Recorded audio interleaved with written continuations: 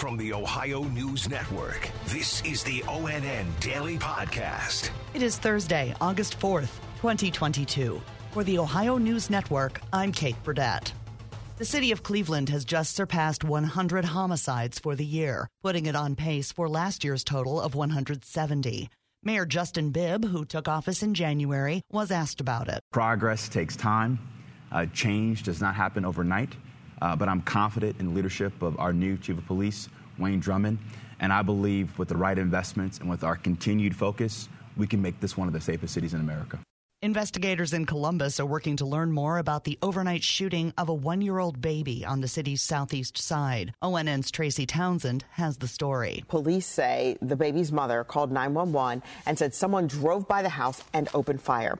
Officers say 2 people were shot, including that 1-year-old baby girl and a 26-year-old man. The baby was hit in the stomach, the man in the lower body. Both victims are expected to survive. So far, no word on arrests. I'm Tracy Townsend. Toledo police say a man was arrested after he allegedly threatened to shoot up voting machines at a North Toledo polling location on Tuesday. More from ONN's Amy Steigerwald. 59-year-old Robert Hughes was reportedly making verbal threats to, quote, shoot up the voting machines while he spoke negatively about Democrats. He was arraigned in Toledo Municipal Court with his bond set at $50,000. He's being charged with inducing panic, threatening violence, and is expected to be in court next week. Amy Steigerwald in Toledo. Yesterday, a day before the 3rd anniversary of the mass shooting that killed 9 people in Dayton's Oregon district, Nan Whaley, who was Dayton's mayor at the time of the shooting and is now the Democratic candidate for Ohio governor, spoke to reporters on the campaign trail about the issue of gun safety. No matter where you live in the state, you deserve to feel safe. And when I'm governor, I'll fight every day to make that a reality. That is my promise. There are more than 6,600 cases of monkeypox in the U.S. right now, including 34 in Ohio. And there's concern about college campuses. ONN's Monica Robbins has more. They've already dealt with 2 years of COVID. Now, as college students return to campus, another infectious virus may be joining them. And some health experts are sounding the alarm. College students need to pay really close attention to the news reports in the same way they would monitor the weather for an impending storm. Dr. Rachel Cox is an expert in epidemiology and infectious diseases. I think it's definitely possible for college campuses to be the next hotspot. She expects numbers to grow rapidly in the weeks and months ahead. I'm Monica Robbins. House Speaker Nancy Pelosi making history with her trip to Taiwan this week, and it's making an impact on the people of that country. ONN's John Monk in Toledo reports. Lily Wu has been working this summer at Our Guest Inn and Suites in Port Clinton through the group Inter-Exchange.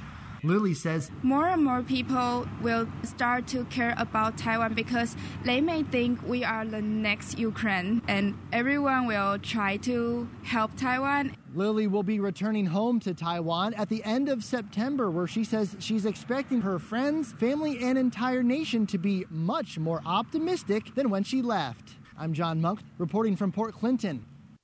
The White House says next Tuesday is when President Biden will sign a multi-billion-dollar investment into making semiconductors here in the U.S., including Ohio. ONN's Yolanda Harris in Columbus has the story. Congress passed the CHIPS Act last week. Now, Intel is awaiting the federal funding before starting the primary construction of its new Licking County plant.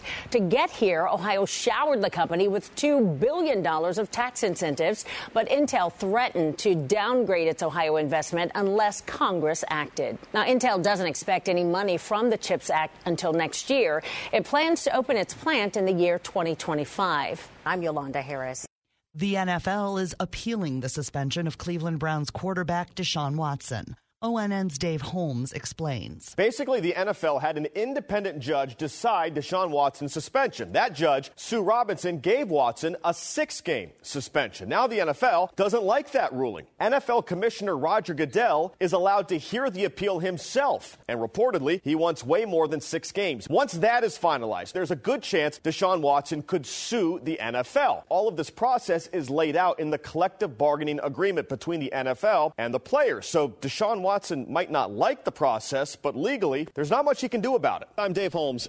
Sports betting will become legal in Ohio right at midnight on January 1st. ONN's Angela Ann reports. The Ohio Casino Control Commission revealed that information during its meeting yesterday. The announcement could conceivably allow people in Ohio to immediately place bets on games taking place on the West Coast on New Year's Eve that continue past midnight, which could include the College Football Playoff Fiesta Bowl semifinal in Glendale, Arizona. The commission has already received 850 applications for licenses related to sports betting. Angela Ann, ONN News. Ohio State head football coach Ryan Day and his wife Nina are making a $1 million donation to support mental health at OSU's Wexner Medical Center. Nina and I know from our own experiences what a great difference mental health care can make in the life of someone who is hurting. We feel very fortunate to be able to support this important work happening here at Ohio State. The Day family has already set up a fund for pediatric and adolescent mental wellness through Nationwide Children's Hospital in Columbus. The 27th Vintage Ohio Wine Festival is taking place tomorrow and Saturday, northeast of Cleveland. Daniela Winchell is executive director of the Ohio Wine Producers Association. It's in the community of Kirtland, so there are 19 wineries coming. There's a plethora of varieties. Several of the wineries are producing beer. They've gotten into the craft beverage business, so some of those are coming along. And we've got a couple of stages of music, lots of live entertainment. Find more information at visitvintageohio.com.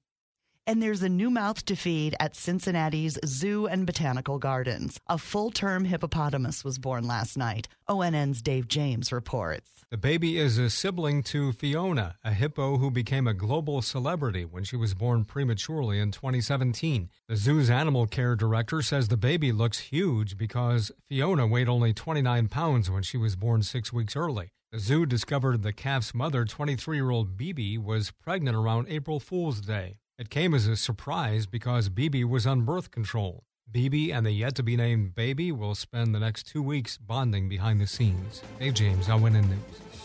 Special thanks to our affiliates WBNS-TV in Columbus, WTOL-TV in Toledo, and WKYC-TV in Cleveland for their contributions to today's podcast. I'm Kate Burdett on the Ohio News Network.